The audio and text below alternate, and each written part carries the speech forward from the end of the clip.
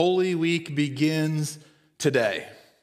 Today, in what the scriptures call the triumphal entry that's found in all four Gospels.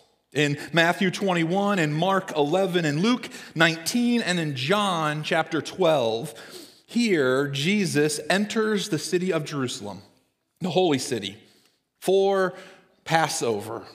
And he descends from the Mount of Olives just outside the city's eastern walls, and he moves into the walled city, into crowds of people that are cheering and chanting and screaming. And sometimes we forget this, even rioting.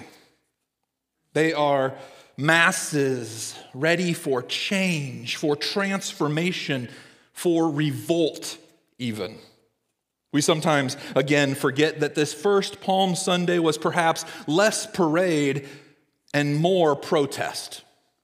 There is visible resistance, there's rage even, against the oppressive ways of the Roman Empire, against the relentless religious legalism that ruled the lives of the people, the way that people were living, that kept them separated from each other and separated from God. And here is Jesus. After 3 years of public ministry, after preaching and teaching and serving and healing and showing and sharing an alternative way, a new way of life, a way that most people were not prepared for. And many wanted a violent revolution against the Romans. They wanted a fearsome warrior on a battle steed.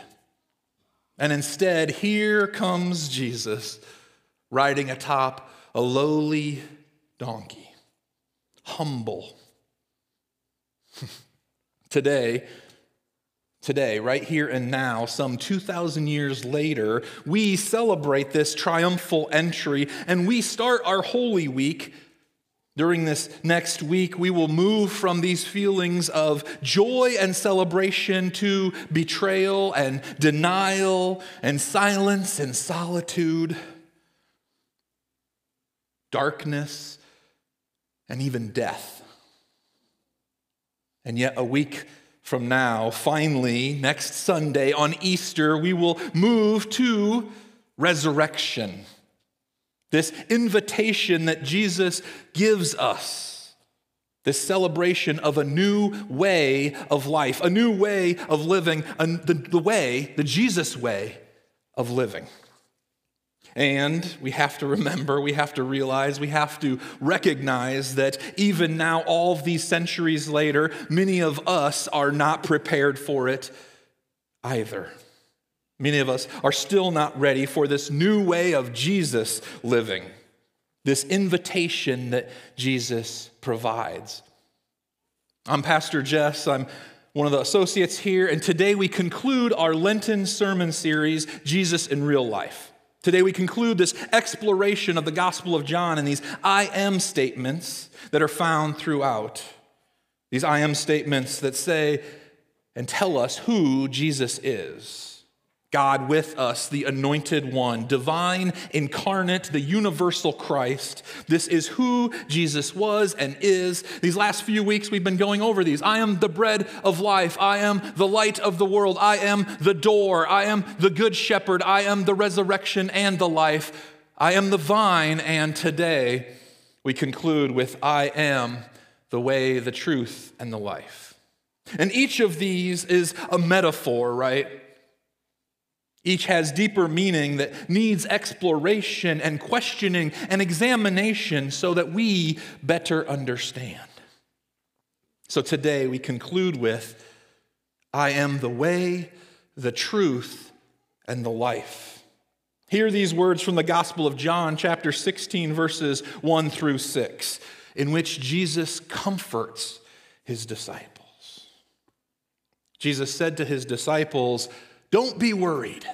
Have faith in God. Have faith in me. There are many rooms in my Father's house. I won't tell you this unless it was true. I am going there to prepare a place for each of you.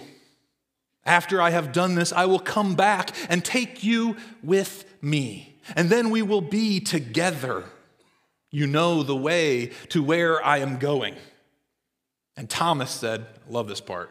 Thomas said, "Lord, we don't even know where you are going. How can we know the way?" And Jesus answered, "I am the way, the truth, and the life. Without me, no one can go to the Father."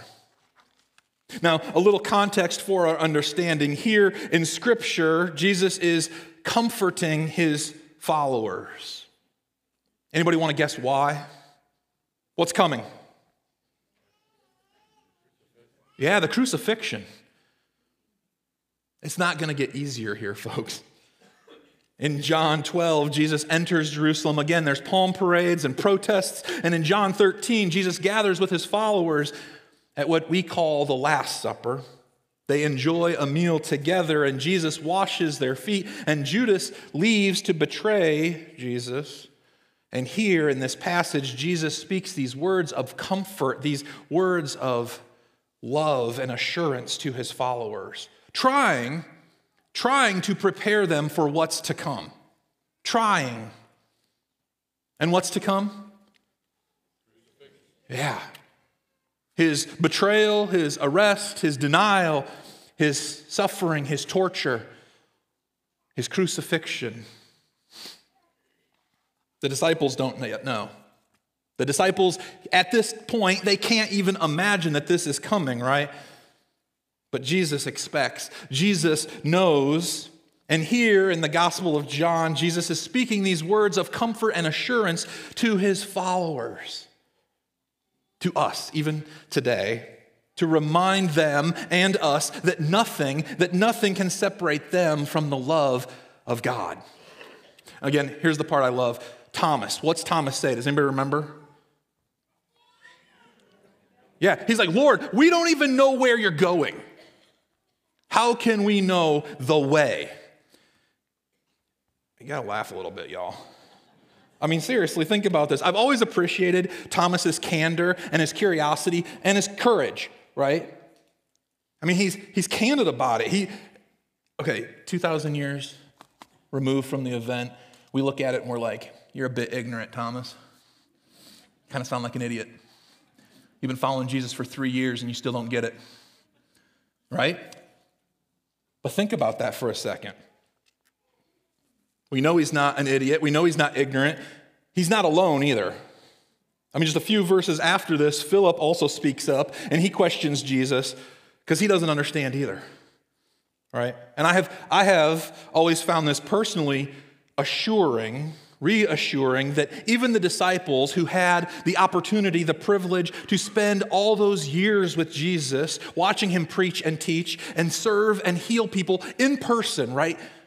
The physical incarnate Jesus, they weren't entirely sure what was happening all around them either. Just like so many of us when we wonder where God is at and how God is working in the world around us or on us and in us and through us, we too are wondering, questioning, and it takes courage to speak up. I have come to hope and to pray that each and every Jesus follower is simply trying to do what the disciples were doing, those first disciples. They're trying their best to just simply figure it out, to understand and interpret and get what it is that Jesus is showing and sharing with them, with us, right? And here, just like Thomas, just like Philip, just like Peter, right, who would later deny, and even Judas, who would later betray, we too, we ask questions, we wonder, we get Jesus wrong. We deny Jesus. We even betray Jesus. We fall short of who Jesus knows we can be. And yet, the good news of the gospel is that Jesus still loves you, that Jesus still loves me, that Jesus still extends the radical invitation to come and follow me. Jesus is still constantly showing up in our lives to show us and share with us, to preach to us and to teach to us all that Jesus has, the way and the truth and the life. Now, before we get too much further, I think it's important that we acknowledge that this specific passage in John 14:6, I am the way, the truth, and the life, it has been used, can be used to exclude and separate people from God, intentionally or not. One interpretation of this verse is that without Jesus, there is no access to God, there is no going to heaven, there is no way or truth or life that is actually worth living. And I see how some might read and understand it this way. I find this particular interpretation a bit too easy and too exclusive, especially for who we know Jesus to be. This is Jesus who speaks in parables and metaphors, who uses the cultural context and imagery of the time to tell these life-changing, challenging stories. Jesus, who describes himself as the light of the world and the bread of life and the good shepherd and the gate or the door and the true vine. Each of these I am statements, a description of who Jesus is, meaning beyond simple words, beyond a simple story. This is a Jesus who is radically inclusive of everyone, not just men at the time who held privilege and power, but women and children too, and Jews and Gentiles alike, and a Roman centurion, right? One of the foreign invaders who Jesus called the most faithful in all of Israel, and a Samaritan woman who was exiled, who was not to be even spoken to, who becomes the first evangelist. Here's Jesus who includes Pharisees and fishermen, sex workers and tax collectors alike, the ill and the injured, the harmful, and those who have been hurt. Believers and non-believers alike, Jesus opens his arms and says, follow me, you're invited, you have a place at this table. Franciscan priest and writer Richard Rohr is an author of a book called The Universal Christ, and he writes that too often we have substituted the messenger for the message. As a result, we spent a great deal of time worshiping the messenger and trying to get other people to do the same. Too often, this obsession becomes a pious substitute for actually following what he, Jesus, taught. And he did ask us several times to follow him and never once to worship him. Ouch. Anybody else feel that a little bit? I mean, dang. And yet, perhaps these words strike and ring too true. Our world, we have this faith, this religion that we have founded upon who Christ is, and yet, was that the goal?